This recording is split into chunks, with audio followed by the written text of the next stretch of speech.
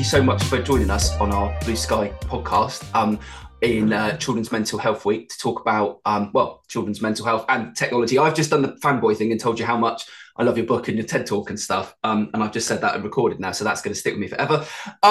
So thank you. Did you want to introduce yourself rather than me reading things and doing it half-assed and badly? Are you okay to just tell everybody who you are? Yeah, I will try and keep it succinctly. And obviously, this is audio, so people didn't see me smiling at you then when you just said about the book and everything. So I would certainly say that's the reason I've written the book. It's the reason I do the TED Talks, is because 99% of this stuff is in my head. And I can, at this point in time, only help the children I work with unless I create those kinds of resources. So that's what they're for. So I am a child, adolescent and adult psychotherapist.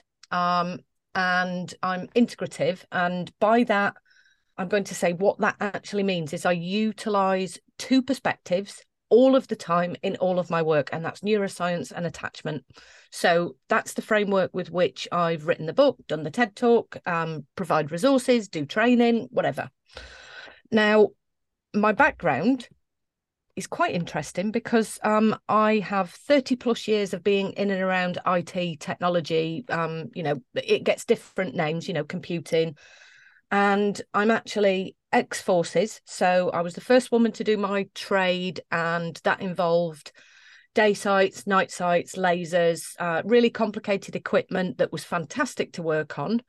And what that did was it gave me a framework of systemic thinking.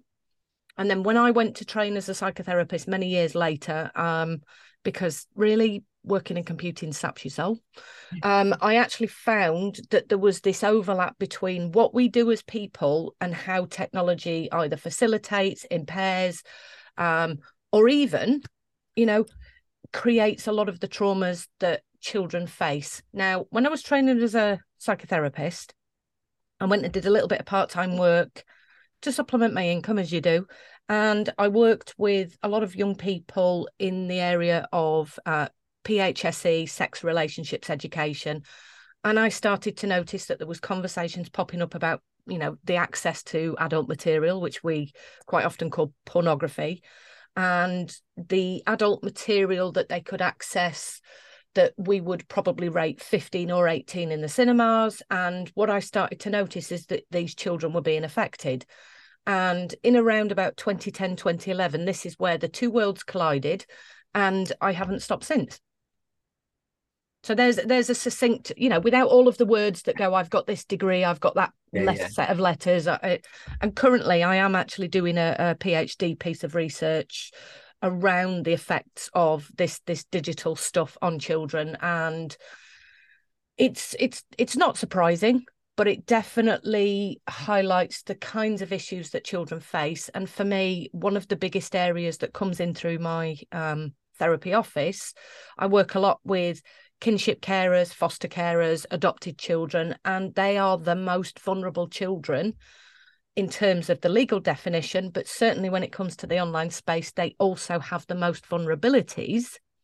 As I've put in the book, vulnerability is both a noun and a verb, even though, people will say, well, it's actually a noun, but actually it's a thing that we do. Yeah. And the children online with those vulnerabilities around implicit messages about not being wanted, not belonging, they tend to get into the pickles the most. It adds another layer of complexity, doesn't it, to them navigating in their screen, doesn't it? Is a lot of that research still in its infancy, isn't it? Because of it, what is it? Sort of with how long our screens have been here, we're now sort of seeing the impact on us as adults and our children and our relationship, like with things. So again, you say you're finding out lots of new stuff. That sounds like a really silly question. Do you know what I mean? I said a lot of it is kind of, we don't really know yet the longer term impacts on. Well, if you go to the mainstream media, they're putting many of the scaremongering data out there. I actually confronted somebody on Instagram the other week that said, doing this creates long-term impacts, and there's some very recent research that says, using screens in infancy impairs cognitive the cognitive abilities of children. And I would actually say, well, is it the screens or is it the lack of interaction from parents? Yeah. Because if children are on screens, then there's a lack of interaction with parents. And for me, that sits alongside neuroscience and attachment. We cannot separate these two areas. We cannot say that it's screens, and certainly the term itself, screen time, is nonsense. And even young children can understand that, because I was talking to some children in the last week and said about screens, and they went, well, one of them quizzically looked at me and said, but televisions are screens. I said, I know. Yeah. And yet you're allowed to watch televisions. But here's the thing, where do your consoles connect to? Televisions. Yeah. But then we say, well, it's not screen time, but it is screen time, but it isn't.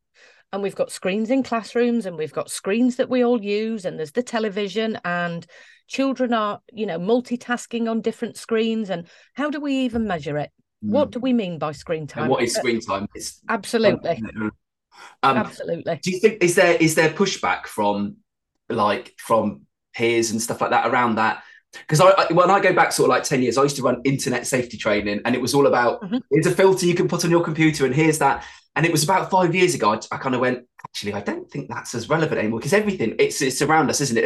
And there seems to be a tendency for people to go, right, we, much like your sister's analogy in your TED talk, it's we'll shut people off from that, we'll close it down, we'll keep it away. And the reality is it isn't going anywhere. And our parents and our foster carers, particularly with us, need to understand digital parenting more. That's my how I absolutely. So this idea that we can restrict, I'm going to use that word, we can restrict the amount of interactions our children have by qualifying it by a length of time on a watch or a clock is a little bit ridiculous, because I'll give you an example. I work with children who can use a platform for 5 minutes and interact with perpetrators of crimes against children.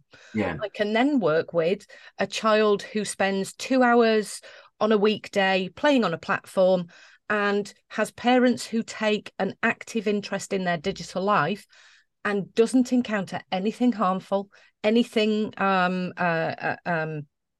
as the children use this word, inappropriate. Again, subjective term, nobody knows what it means. There is this idea of, it's not the screen time, it's the modus operandi, it's the space that the child goes and the interactions they have in that space. Yeah. So I've got another 2 books coming out in June, and in one of them I've talked about the public park. Now, we all know that a public park has a number of entrances, a number of exits. We would never send our child into the park and say, meet me at the other side in 15 minutes or meet me at the other side in an hour. We would have an implicit understanding. Yeah. We would have an implicit understanding. Well, hang on a minute.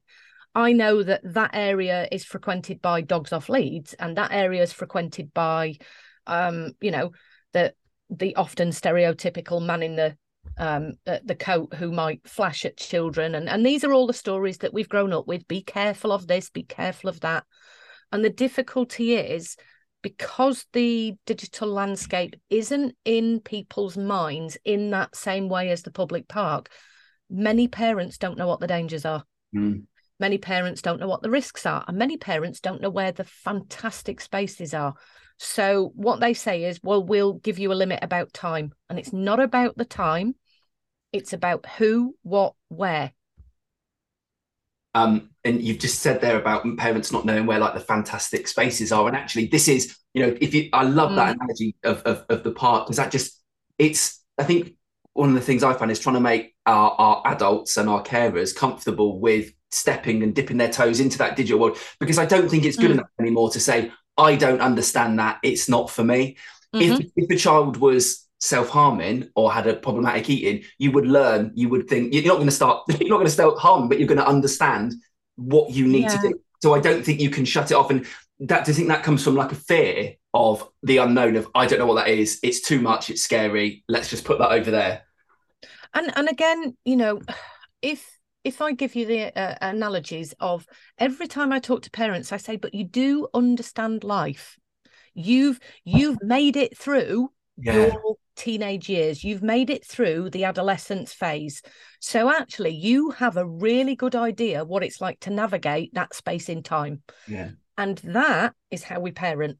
Yeah. And again, one of the difficulties that I face when I'm talking to a lot of the carers, so often I might be working with foster carers or people who are kinship carers that are in their early 20s and 30s versus those that are slightly older.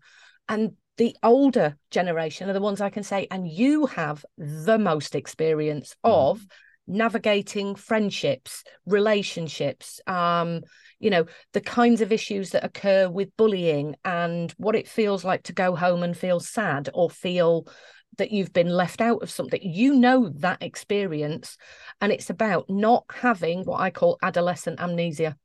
Because if you've forgotten what it's like to be a teenager and how tough that is, then you're going to miss those moments with the children that you're looking after. Because 99% of us didn't have a great late childhood and early adolescence, because that's the time at which the fallouts happen. We are trying to find our identity. It's a difficult time for many of us.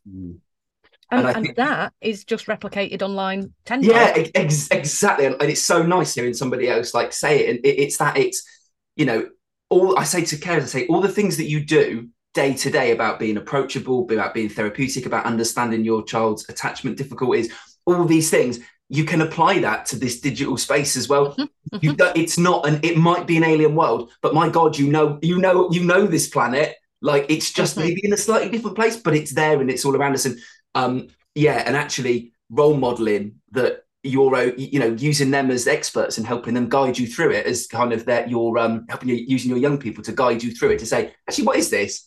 It's an interest. I always related to, like, when I was a kid and my dad, I'd be playing with Lego on the floor and my dad would come and sit next to me and play Lego. I was like, oh my God, he's in my world. Like, this is amazing.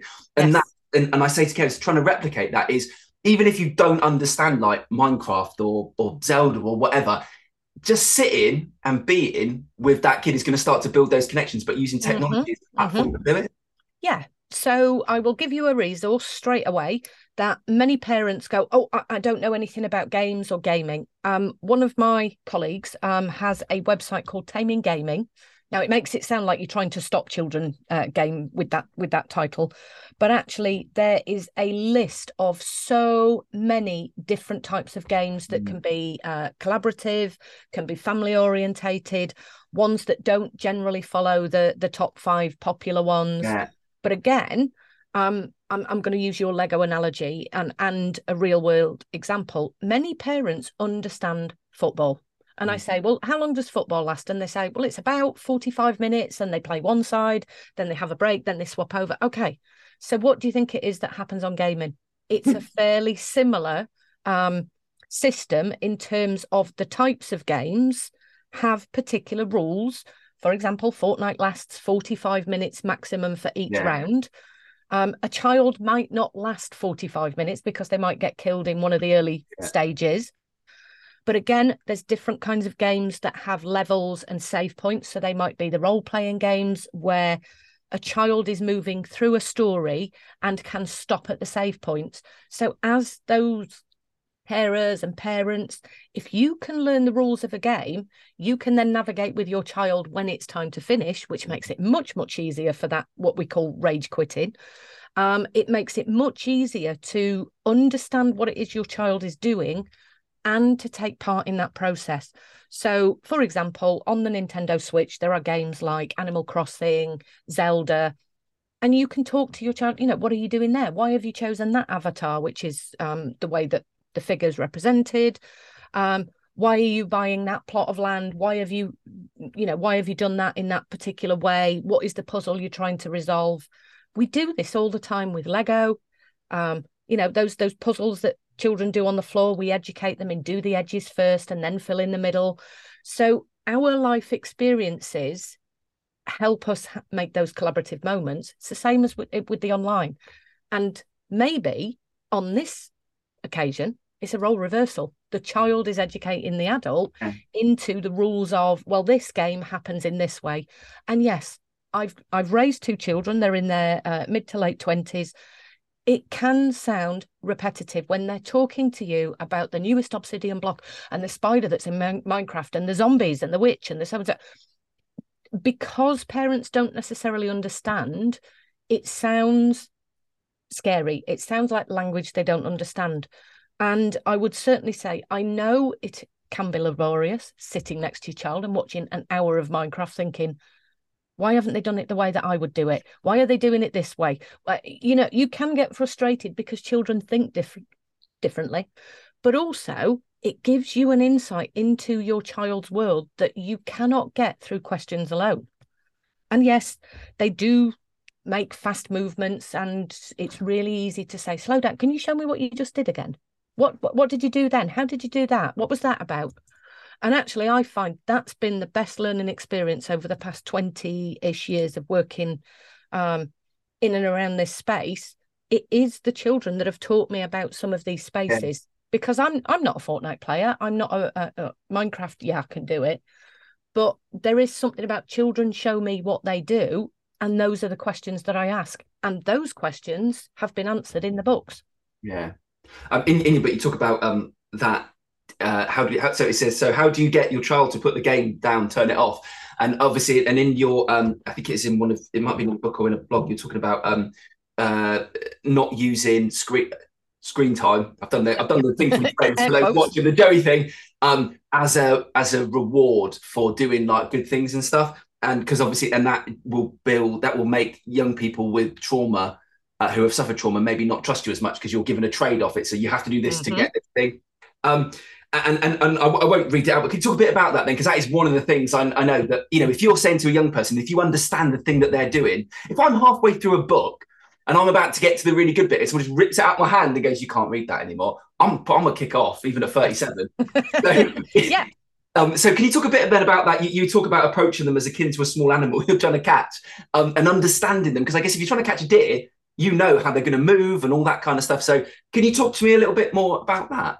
Yeah. So going back to the idea of many parents walk into a child in front of a screen. So whether it's an Xbox and they're sitting on the floor, or whether they're in their bedroom with a headset on and a computer screen, many parents will walk in and make an assumption that this is a good place to stop. So I'm going to take people back quite a few years now, when Pac-Man was around. So I've noticed that you've got a little arcade machine. Okay. So when Pac-Man was around, you would find that in those environments, a young person would be playing and everybody would crowd round. And by crowding round, you all learned how the game worked. You had three lives. It's the same as Space Invaders. You have 3 lives, and at the end of the 3 lives, that's the game over. So when you are approaching your child, you're going to be seeing the same thing they're seeing. So you might not hear what's going on because they might have a headset on, but you will look at a screen and it will have lots of information on it. And sometimes if it doesn't have lots of information on it, you can kind of signal to your child how long's left of the game, or what are you doing? Oh, I'm for example, I'm in Minecraft and it's creative mode. Okay. So creative mode has a particular way that you use things, and the way that the layout is different to when you're actually playing it in terms of against others and when you're not in creative mode. So go and sit with your child and learn what the screen looks like to give you the cues as to the kinds of questions you can ask. And again, a deer is a very good way to think about this. You would not just run into the clearing and try and catch a deer, because it's just going to evade you. Yeah. And there is also this thing about when a child is playing games, they could be on that virtual football field. They could be playing with 80 other players, 12 players, 100 players as it is in Fortnite when that begins. So it's understanding. You would not march onto a football field and just pick your child up and walk off with them, because you know that the outcome of that is going to be A, difficult for you, and B, difficult for the child, because it's shaming, humiliating, embarrassing. Those are the kinds of words that children will use. But also there is the follow-up to the teasing that then follows about you being collected off the football field. And I think we all know that, in terms of our parents calling us in for tea. Yeah. And we didn't want to leave the football match, and we'd say, 5 more minutes, Mum, 5 more minutes, or let me just score the next goal, or let me finish this round of, I don't know whether you're playing pool, tennis, swimming, whatever it is you're doing. So again, it's learning the space. And you can only do that by either sitting and watching or asking your child questions, or doing what most of the children do. Go and YouTube it. There's millions of videos on how to play Minecraft, how Minecraft works, Fortnite videos, and there are people who show you what's going on. I think the difficulty for most parents is when a child is playing a game, they are animated, emotional, and if they don't have a headset in, you can hear the other people in the game doing exactly the same. And that can be confusing to parents and houses because that's a lot of noise in your environment. Yeah. Oh, yeah.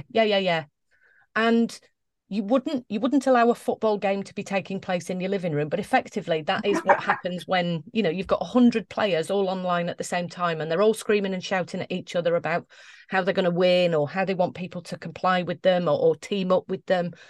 And it's very stressful to know that that's effectively in your living room or in your house.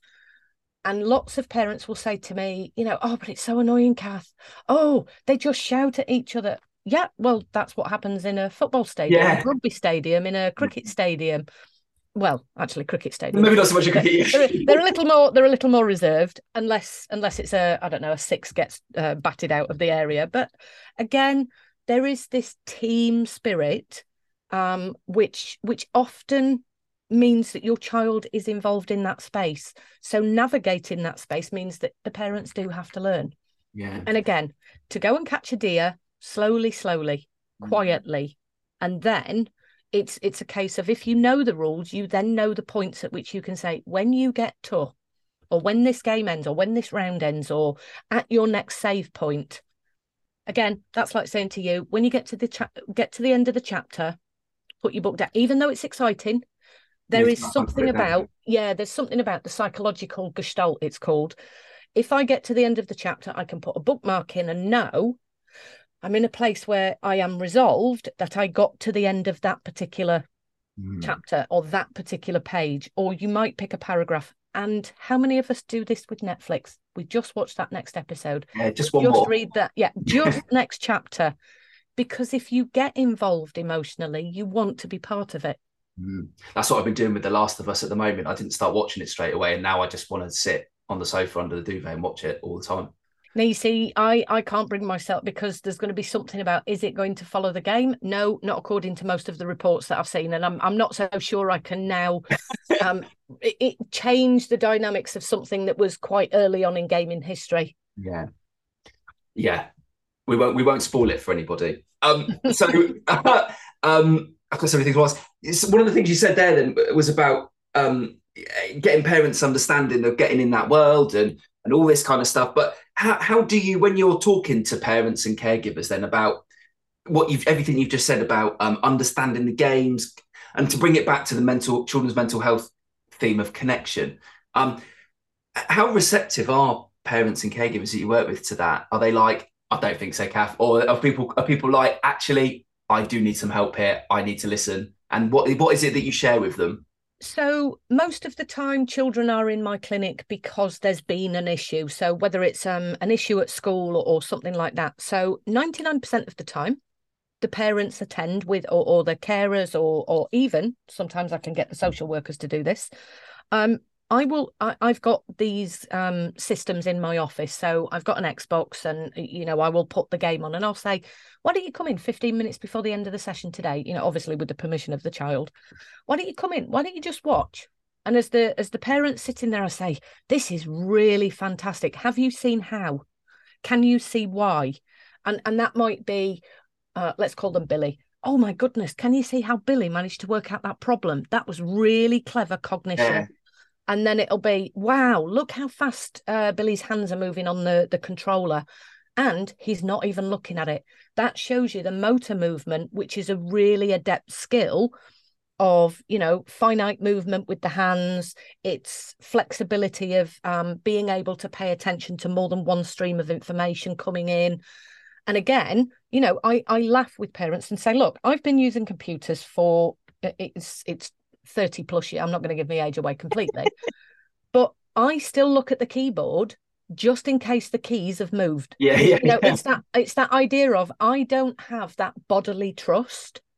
So again, when I'm talking to the parents, I will say to the, especially if one of the children is, I don't know, say for example, playing Fortnite, and they bring up the screen to change their weapons, and they go click, click, click, click, click, click, click, and I say, whoa, whoa, whoa, Billy, okay, can you slow that down a minute, because that was so fast, I couldn't keep up with your level of what's going on in your brain. Now that says to me, I have a slower thinking brain in terms of I'm not used to where the things are. And when you become used to things, what we call automaticity, or this kind of habituated patterning, and there is this thing about children know exactly where something is. And I will say to parents, that's just like going into the supermarket, isn't it? You know where the washing stuff is, where the vegetables are, and doesn't it throw you for six when they change it? Moved, yeah. So you can see that we have this experience in our real world. So you can go in the supermarket and you can do your shopping really quickly, because you go down the aisle and you go, I know, third shelf along, down on the bottom, that's the pasta that I want, and the bread that I want is over in the corner. These are probably not the best foods to be eating, by the way, but I'm just going, and I want my courgettes and I want my sunset. So there's this thing about habituation is what we do. And how many times have you gone to drive to, I don't know, the supermarket and you've driven to work? Or you've gone to drive to somebody's house and you've arrived thinking, hang on a minute, I don't remember how I got here. How did I get here? Yeah. And this is the thing that brains do. They become so accustomed to their environment that it becomes natural. So this is why parents are frightened of it, because they seem to often see their child doing things automatically. And it can frighten them, because they don't understand how they got from novice or noob, as they're often called, all the way through to this expertise. I had a really similar thing recently. My son bought Splatoon 3, and I was like, oh, that looks really fun. I really want to get on it. So I bought it and I started playing it, and I couldn't do it. And I got so angry and frustrated that I couldn't work out why I can play like Rainbow Six or Call of Duty and be all right, but I was losing to like 10-year-old kids, and I couldn't understand why. Yeah. And then all of a sudden, about 2 weeks in, I was like, oh, hang on a minute, the penny's just dropped with it. I think I understand it now, and I'm all right. So it's that I can see that frustration of why can't I do it? Because I don't know where the menu buttons are and da da da. Do you think that drawing on those parallels for adults of when they were teens and having teenage amnesia, do you think that is the thing that really helps? And I think that, I don't know, I can't remember who it was years ago said something about like Facebook, and they drew a parallel between when somebody passed away or somebody got married. Back in the day, you put it in the newspaper and you'd be like, congratulations to Mr. and Mrs. blah, blah, blah. But now people post it online, and you kind of see that penny dropping with people going, oh, I remember what that was like for me. And it's just a different way of doing it. Yeah. So two things. One, I'll come back to that frustration with games. So if I don't mention it in the next few minutes, just say Fall Guys to me. And I will obviously explain for the listeners in a minute why we're going to come back to Fall Guys and frustration. But certainly this is probably the biggest thing, I think, for your audience in terms of foster carers and those who are looking after children who may well have a history of living somewhere else before. And one of the things about children in the foster care environment is we have that life experience that you talked about in terms of our histories as non-looked after individuals is fairly linear. We grow up in our family, excuse me, we leave, we go out and we do a job, get married, etc., and it's very linear. For many of the children that we're working with, and thinking about here, there's lots of different histories and lots of different spaces that they might have been, and lots of those moments of accolades, moments of, I don't know, whether they were at a school and maybe that was the week that they got Star of the Week and the school took a picture and so on and so forth. So one of the things that I would certainly say is, in the beginning of the book that you were holding a minute ago, the first one, I do talk about why we do this. Well, we share our pride and we say, look at me and my family. And we tend to do it, as I compare it to, it's the digital photograph book. It's the digital, the one when you used to go around to your friend's house and they'd say, oh, I've got pictures of me as a kid. Do you want to see them? And you'd say, oh, yeah, that's really funny. And it was limited to a particular audiences that knew you very well, intimately, and you might show those photograph albums to family, to friends, and it was very limited.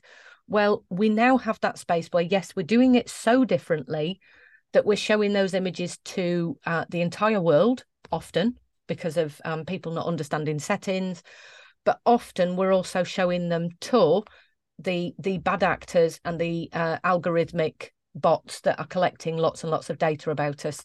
And, you know, for example, Mr. and Mrs. Smith get married, fantastic. And then they share that information with Facebook, or Meta as it's now called, and it goes out as a public post. And now the AI bots can go, okay, now we know what a standard marriage looks like in the, for example, UK, Ukraine, all around the world. And the AI, so this is artificial intelligence, can learn a lot about human behavior just by what we share with Facebook and all of the other media channels. But also, if we think about the children we're working with and live with and look after, there's also a history about what a child in care often looks like. The facial recognition is now well, it has been a thing for a while. And actually, you could find the digital footprint. So this is the history of a child in those varying locations. Mm. And that's something that's often forgotten about with the foster care system, is we tend to look at it, well, I'm going to look after little Jessie and Billy, and Jessie and Billy are going to come into my house. And what I'm going to do is I'm going to take pictures of us as a family. And we do know foster care placements break down. Sometimes they are only short term, sometimes they're emergency, and then they move on. And in that time, digital evidence is collected of that family having Jessie and Billy there. And then Jessie and Billy go to the next space. And it's a case of, so what happens to that digital data, as it's often called? What happens to that digital data? And how do Jessie and Billy take that with them? Or how is that protected? Or how is that created as part of their life story work? And where is that being contained in terms of social care, some of the spaces that happens? So I know that there is this idea of a digital passport, but actually we need to look at the psychology, we need to look at the emotions, and we need to look at the fact about, well, this is another version of life story work that we really need to pay attention to. What will make sense for this child if one of those placements in their history wasn't so good? And if we think about trauma and mental health and psychology and emotions, not all foster care placements are wonderful. They're not that ubiquitous euphoria that we often perceive as, you know. And I do see this narrative a lot in terms of the adverts that are on back of buses. You know, just foster a child, like it's really easy. All you need is a big heart. Absolutely. And some of these children don't get on with their foster care placements. Well, of course they don't, because it's not the family of origin. And there's this thing about, just because you take pictures doesn't necessarily mean that that was a fantastic time in that child's life. So it's for me, there's always something bigger than, let's just look at the physical evidence. We have to look at, what does this mean for this child in terms of when they get to 18 and, you know, they're going to go into the big bright world, or 25 as it now seems to be for a lot of children, because they are staying with their parents a lot longer. You know, what happens for that child, and what do they want to do with that kind of history and what it meant for them? Because it used to be very much that if we did life story work, it was a printed piece of paper with some photographs attached to it. Well, there's a lot of information now. What about the child who's talking on social media and you know, they might be in one location. They could even change counties, countries. Again, it's really complicated to think about the life of a child in the digital landscape. Yeah, because like you say, it's not just that smooth. Here's a nice smooth narrative. It's often up and times, up and down, and all over the place, isn't it? And transitions are really important. You know, what do we do if Mr. and Mrs. Smith adopt Jessie and Billy, or foster Jessie and Billy, and as part of that, the phones belong to Mr. and Mrs. Smith? Yeah. You know, what happened? Does that child, and maybe they create an email address, and there's an email address at the school, and maybe they have a few social media accounts. What happens when that child where does that stuff go? Yeah, that's one of the things I always talk to our carers about. It's like, you know, at what point does Netflix, if they're using your Netflix account, at what point does that stop? Or at what point does, like, you know, say you've bought Minecraft, but it's on your Xbox, but all of their saved data is on that. Where does that go? And again, if you know more about it and you're able to set up like a realm or something so that it can be taken with people. I was helping a carer yesterday set up a Switch to put her young people Switches, and she knows that one of them's going to be moving on soon and all this kind of stuff. But she said, I wanted to get him something, first of all, and make sure that everything's set up in a way that he, you know, the games that he's got, I'm setting him off on the right foot. And I said, I cannot be more happy that you're taking such an interest in saying, I want to start his journey into gaming on the right foot, with games with like a good narrative and all this kind of stuff. It's like you've got the chance to shape his future for that. Which I thought was really cool. Well, I can certainly say, Ed, one of the things I've noticed in terms of the children I work with who not necessarily in foster care or looked after at all, but sometimes where there are children where divorces happen, where there's been sexual abuse cases and the child is separated, there is this history of all my stuff is on the computer that belongs to, or all my stuff is on that Xbox and I'm not allowed to take that Xbox, or the police have come in and taken that Xbox because they want to look at it. And for 2 years now, everything. And this is one of the things that often gets misunderstood in terms of hours played on particular games. If you have played on Minecraft for, I don't know, 10, 11 years, you might have accrued something like 300 hours, which doesn't sound a lot, but I'll tell you what, that is an absolute kingdom of creation. You've lost everything. One of the stories that resonated so much with me in your book was about the young person that had played Zelda for 3,000 hours. Oh, yeah. I've shared that with so many of our carers, and quite a few carers have picked this up. Yeah. It's on that afternoon, whilst he was at his friend's, dad gave the hand console. So the child's cousin, age 7, deleted the game file, 3,000 hours playtime, and started a new game for himself. And you just kind of, it's trying to make people understand like how invested that person was in that. And then it's. Oh, yes. And what was difficult about that case was I immediately connected with that child and went, oh, gone. Oh, everything. That was like losing your life in terms of psyche and emotion. And the parent said something along the lines of, well, you just start a new game. And I said, it's not just. And one of the conversations I had with the child was how frustrating it was, because he could play the game. He could probably do it a little bit faster this time because he knew the levels and he knew how to solve the problems. That's, mastery and great. It's the fact that when you're playing a game on a brand new, on a brand new life, let's call it that, you restart the game. You then have to watch those videos that appear, the storylines. Yeah. So if we go back like to The Last of Us or, I don't know, even COD does this. You have to sit through the video, which you've already watched. Yeah. And you get given the background story of Zelda. And this child was like, but I already know the story and I can't skip it. There's a book, and it's going to really, it's by, I think it's called Why We Play Games. And there's the story in there about how the guy had built a Minecraft world with his dad who passed away. And then another one where his dad had set the fastest lap time on like Ridge Racer and the ghost car was there, and how he didn't want to ever beat the ghost car because his dad was still in the game. Yeah. And this is another element. Again, in the book, I talk about death. Death has changed for so many of us because it used to be, before technology, a finite space in time. You would be alive in the corporeal world and you would die in the corporeal world, and that would be the end of it. The only memories, so to speak, were either images that you had in your head or images printed out on, for example, canvas, perhaps even the old VHS videos that were taken of those momentous moments or holidays or something like that. But you now have the capacity, and I don't want to frighten people today in terms of where technology is going, but you now have the capacity to meet those people in digital spaces. They still exist and their essence is still there. And I know that there's been times when There are services who create digital spaces where you can go and leave a permanent record of somebody. And again, that might be helpful for a child in this space in time right now.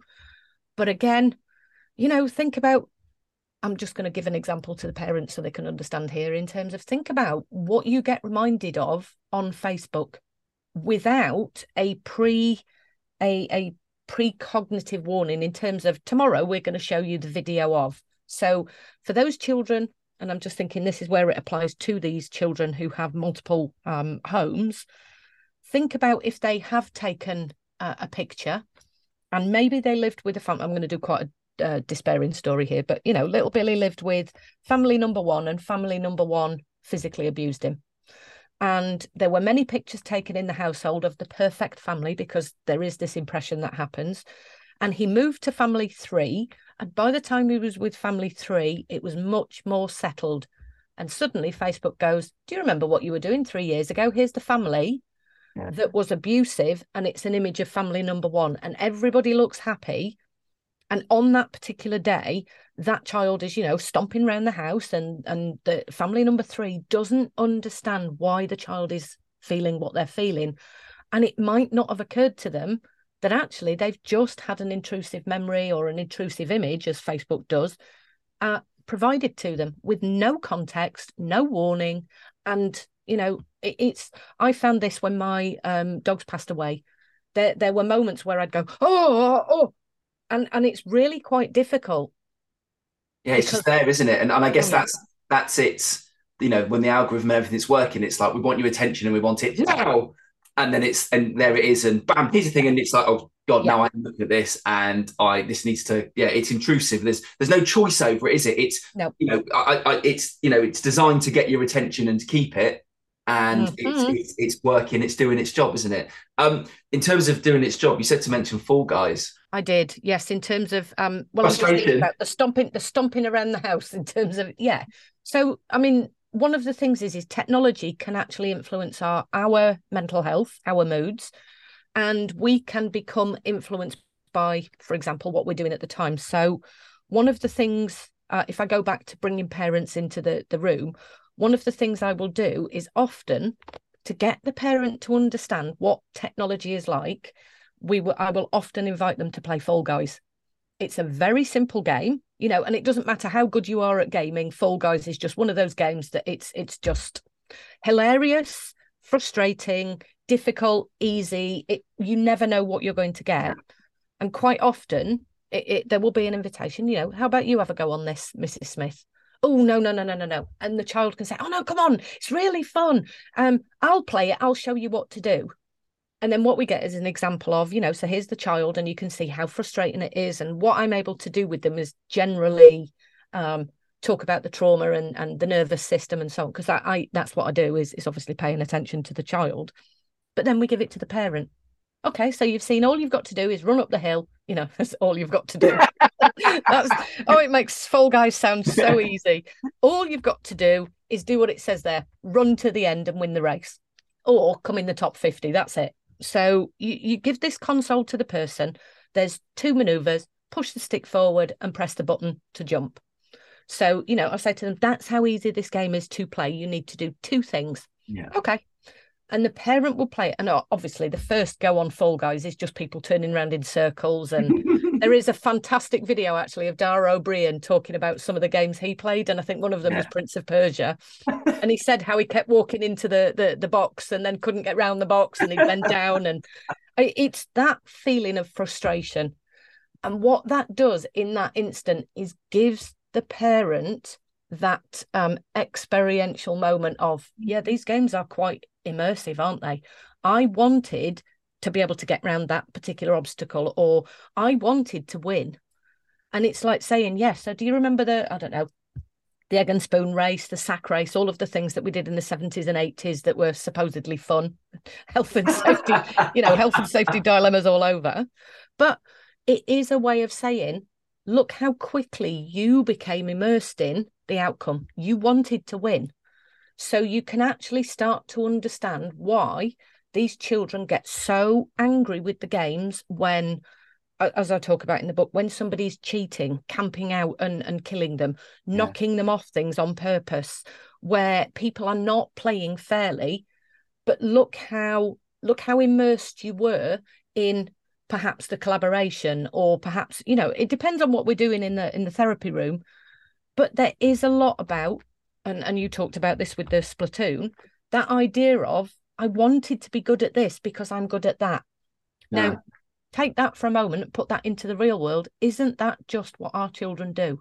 They want to be good at everything, because it's difficult as a child to recognize that you don't have all of the skills of every kind of thing that, children who are not so good at maths, not so good at English, but outstanding at PE, for example, or can do all of the academic subjects, but are, teased for their, lack of coordination in PE. And what we do with children is we say, look, we can't be an expert of everything. It's okay to absolutely suck at art, or, be the most outstanding tennis player, or whatever it is that we do. And actually, it's the same for the digital environment.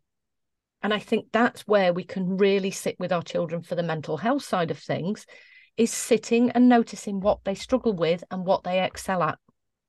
And that is that moment that you talked about earlier, your dad sitting down with the Lego with you. You didn't need to be, I don't know, creating the Sistine Chapel out of Lego bricks. You were making a car or a house, as most people do.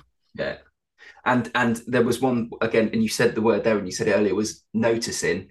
And you said, like, I love the way that you built that. And that's stuff that people are comfortable to do offline. Like, I love the way that you looked after your teddy bear, or I love the way that you built that house. It's just applying that to, I love the way that you made it up that hill on Fall Guys and jumped over the hole. It's just noticing it in a different way and not going, right, there's a babysitting tool, off I go, because I don't understand it. I'm going to go and do these other things. And rejoicing in failure. So that's the thing I love about Fall Guys, is the, oh, you were so close. Oh, it was, real bad luck on this account. Not, you're a crap player. Excuse my French. Because that's actually what other people would say on the online space, or the child usually says to themselves is, I'm rubbish. No, it was just unlucky on this occasion. That happens to me. And actually, we can rejoice in failure, particularly with these computer games and spaces that they go online, because it's okay to fail. Yeah. And some of the games are set up for that level of frustration. And that's the reason people go back to playing them, because they want to gain mastery over the thing that they couldn't do yesterday. Yeah, and I love the idea of using something like Fall Guys to build that empathy for young people to understand frustration. I think that's because, like you say, the simplicity of it. And then essentially you're just layering it up, aren't you? Saying, well, you might be getting frustrated at that. Now imagine how frustrated they are when they're playing Fortnite and they make it to the final 3 players, and then they get wiped out by someone that's been camping. Like, it's just a few more layers on top of that. And I think it helps to draw those parallels between things, and to understand it, to get into their world. And because a lot of these children actually have the consoles taken away from them for having an appropriate response to frustration, which is as then you get into this space where you're explaining, well, isn't that what it was like for you playing Fall Guys, and you only started at level 1 and were you didn't even make it to, you were eliminated, and what did that feel like? Right, now imagine that this is your school friends, and actually it turns out what you're picking up by playing this game with your school friends is actually little Timmy over in the corner keeps being mean. And that then gives you a conversational starter as well about, so what's that like? What's going on with you and Timmy at school? Well, Timmy keeps picking on me. And I can see that's happening in the digital space as well. So maybe you could play without Timmy. What would that be like? Could you set up a party? Well, no, because X person always invites me in. Okay, maybe you need some new friends. And again, looking at what that word particularly means, because friends in the real world is very different to friends online. It's the same language, but with different meanings, the same as this vulnerability word. And I think that's a confusion, is children will say to their parents, yeah, but they're my friends. And parents have the corporeal, well, this is what I consider a friend is, without translating it into that digital version as well. So again, you do get to learn a lot about, it's almost like having an overview, like the fly on the wall. metaphor, you actually get to see the kinds of friendships that are happening if you're watching your children play co-created games and co-production games and collaborative. You really do get to see where the difficulties are in their friendships and relationships. And I guess that being there to pick up the pieces, to help them when they're stuck, showing an interest, and being aware of, like you said, you just mentioned there about knowing about things in terms of like creating a different party. If you don't know that language, you kind of like, well, just block them, just turn them off. And it's like, actually, and just saying, actually, why don't you make a party without them? And then if you understand that them saying, I can't do that because, you know, Mark always adds them in, you can start to understand how that's going to work. And it's pretty simple. Once someone's explained it to you or you've seen it, you go, oh, okay, I get that. Yeah. And that's like a protective. It's the same as if you knew that, I don't know, say that there was an after school club. So I'm thinking something that would happen regularly. So it was an after school club, and maybe it was football, and the boys were picking the football on the Thursday. And every time they went on the Thursday, you'd be going to pick up your child, and you were noticing that there was this discord between two children. And that's not the app. I'm talking about the actual physical conflict that you start to notice. I'm not really sure this is the best evening for my child to be in this space. Why don't I go and find a grassroots football club? Or why don't I go and find a training club they could go to on a Saturday? So they still get to practice the thing that they love, but maybe not in this environment, because this environment is not particularly good for their emotional and mental health at this point in time, because they haven't navigated friendship fallout, so they haven't navigated how to deal with the child who's particularly mean on this occasion. That is a word that gets used a lot rather than bullying. Or perhaps they are the aggressor themselves, you know, and they are aggressive towards another child. Okay, let's remove them from this, but let's still provide them with the ability to do what they love. And so often we just go, well, don't play it then, turn it off, block them. And the child looks as if to say, well, that's not a solution to the problem. That's not even an answer. That's not even a possibility. So, and actually kind of giving them the skills in the tangible 3D world so that they can apply them into the digital space. And it's I mean, I know if you go to a lot of the technology related books or the resources that come from e-safety companies, they tend to talk about this netiquette, which is the way we behave online. Well, actually, it's the way we behave as humans. We need to get that first and foremost. And that's generally what we're trying to do with these children is, you know, and this is why I say that the teenage amnesia or the childhood amnesia is really important in terms of saying, well, do you remember what it was like when you fell out with your friend? It was the most important thing in the world. So saying, well, don't go on it. Is like saying don't exist then.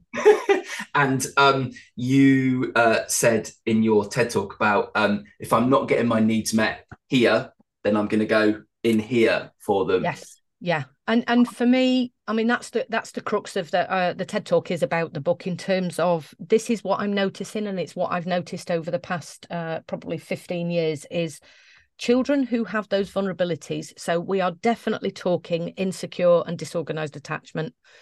When you don't get your needs met by the people in your physical environment, other people will promise you and will create an environment where they lie, or they will perhaps create the illusion of you're going to get your needs met here. And this is how the perpetrators of crimes against children work. They say, oh, I'm empathic, I'm compassionate, I'll be your friend. And again, this is why we have to really pay attention to this. Children need their needs meeting, absolutely, and that needs to happen in the physical world.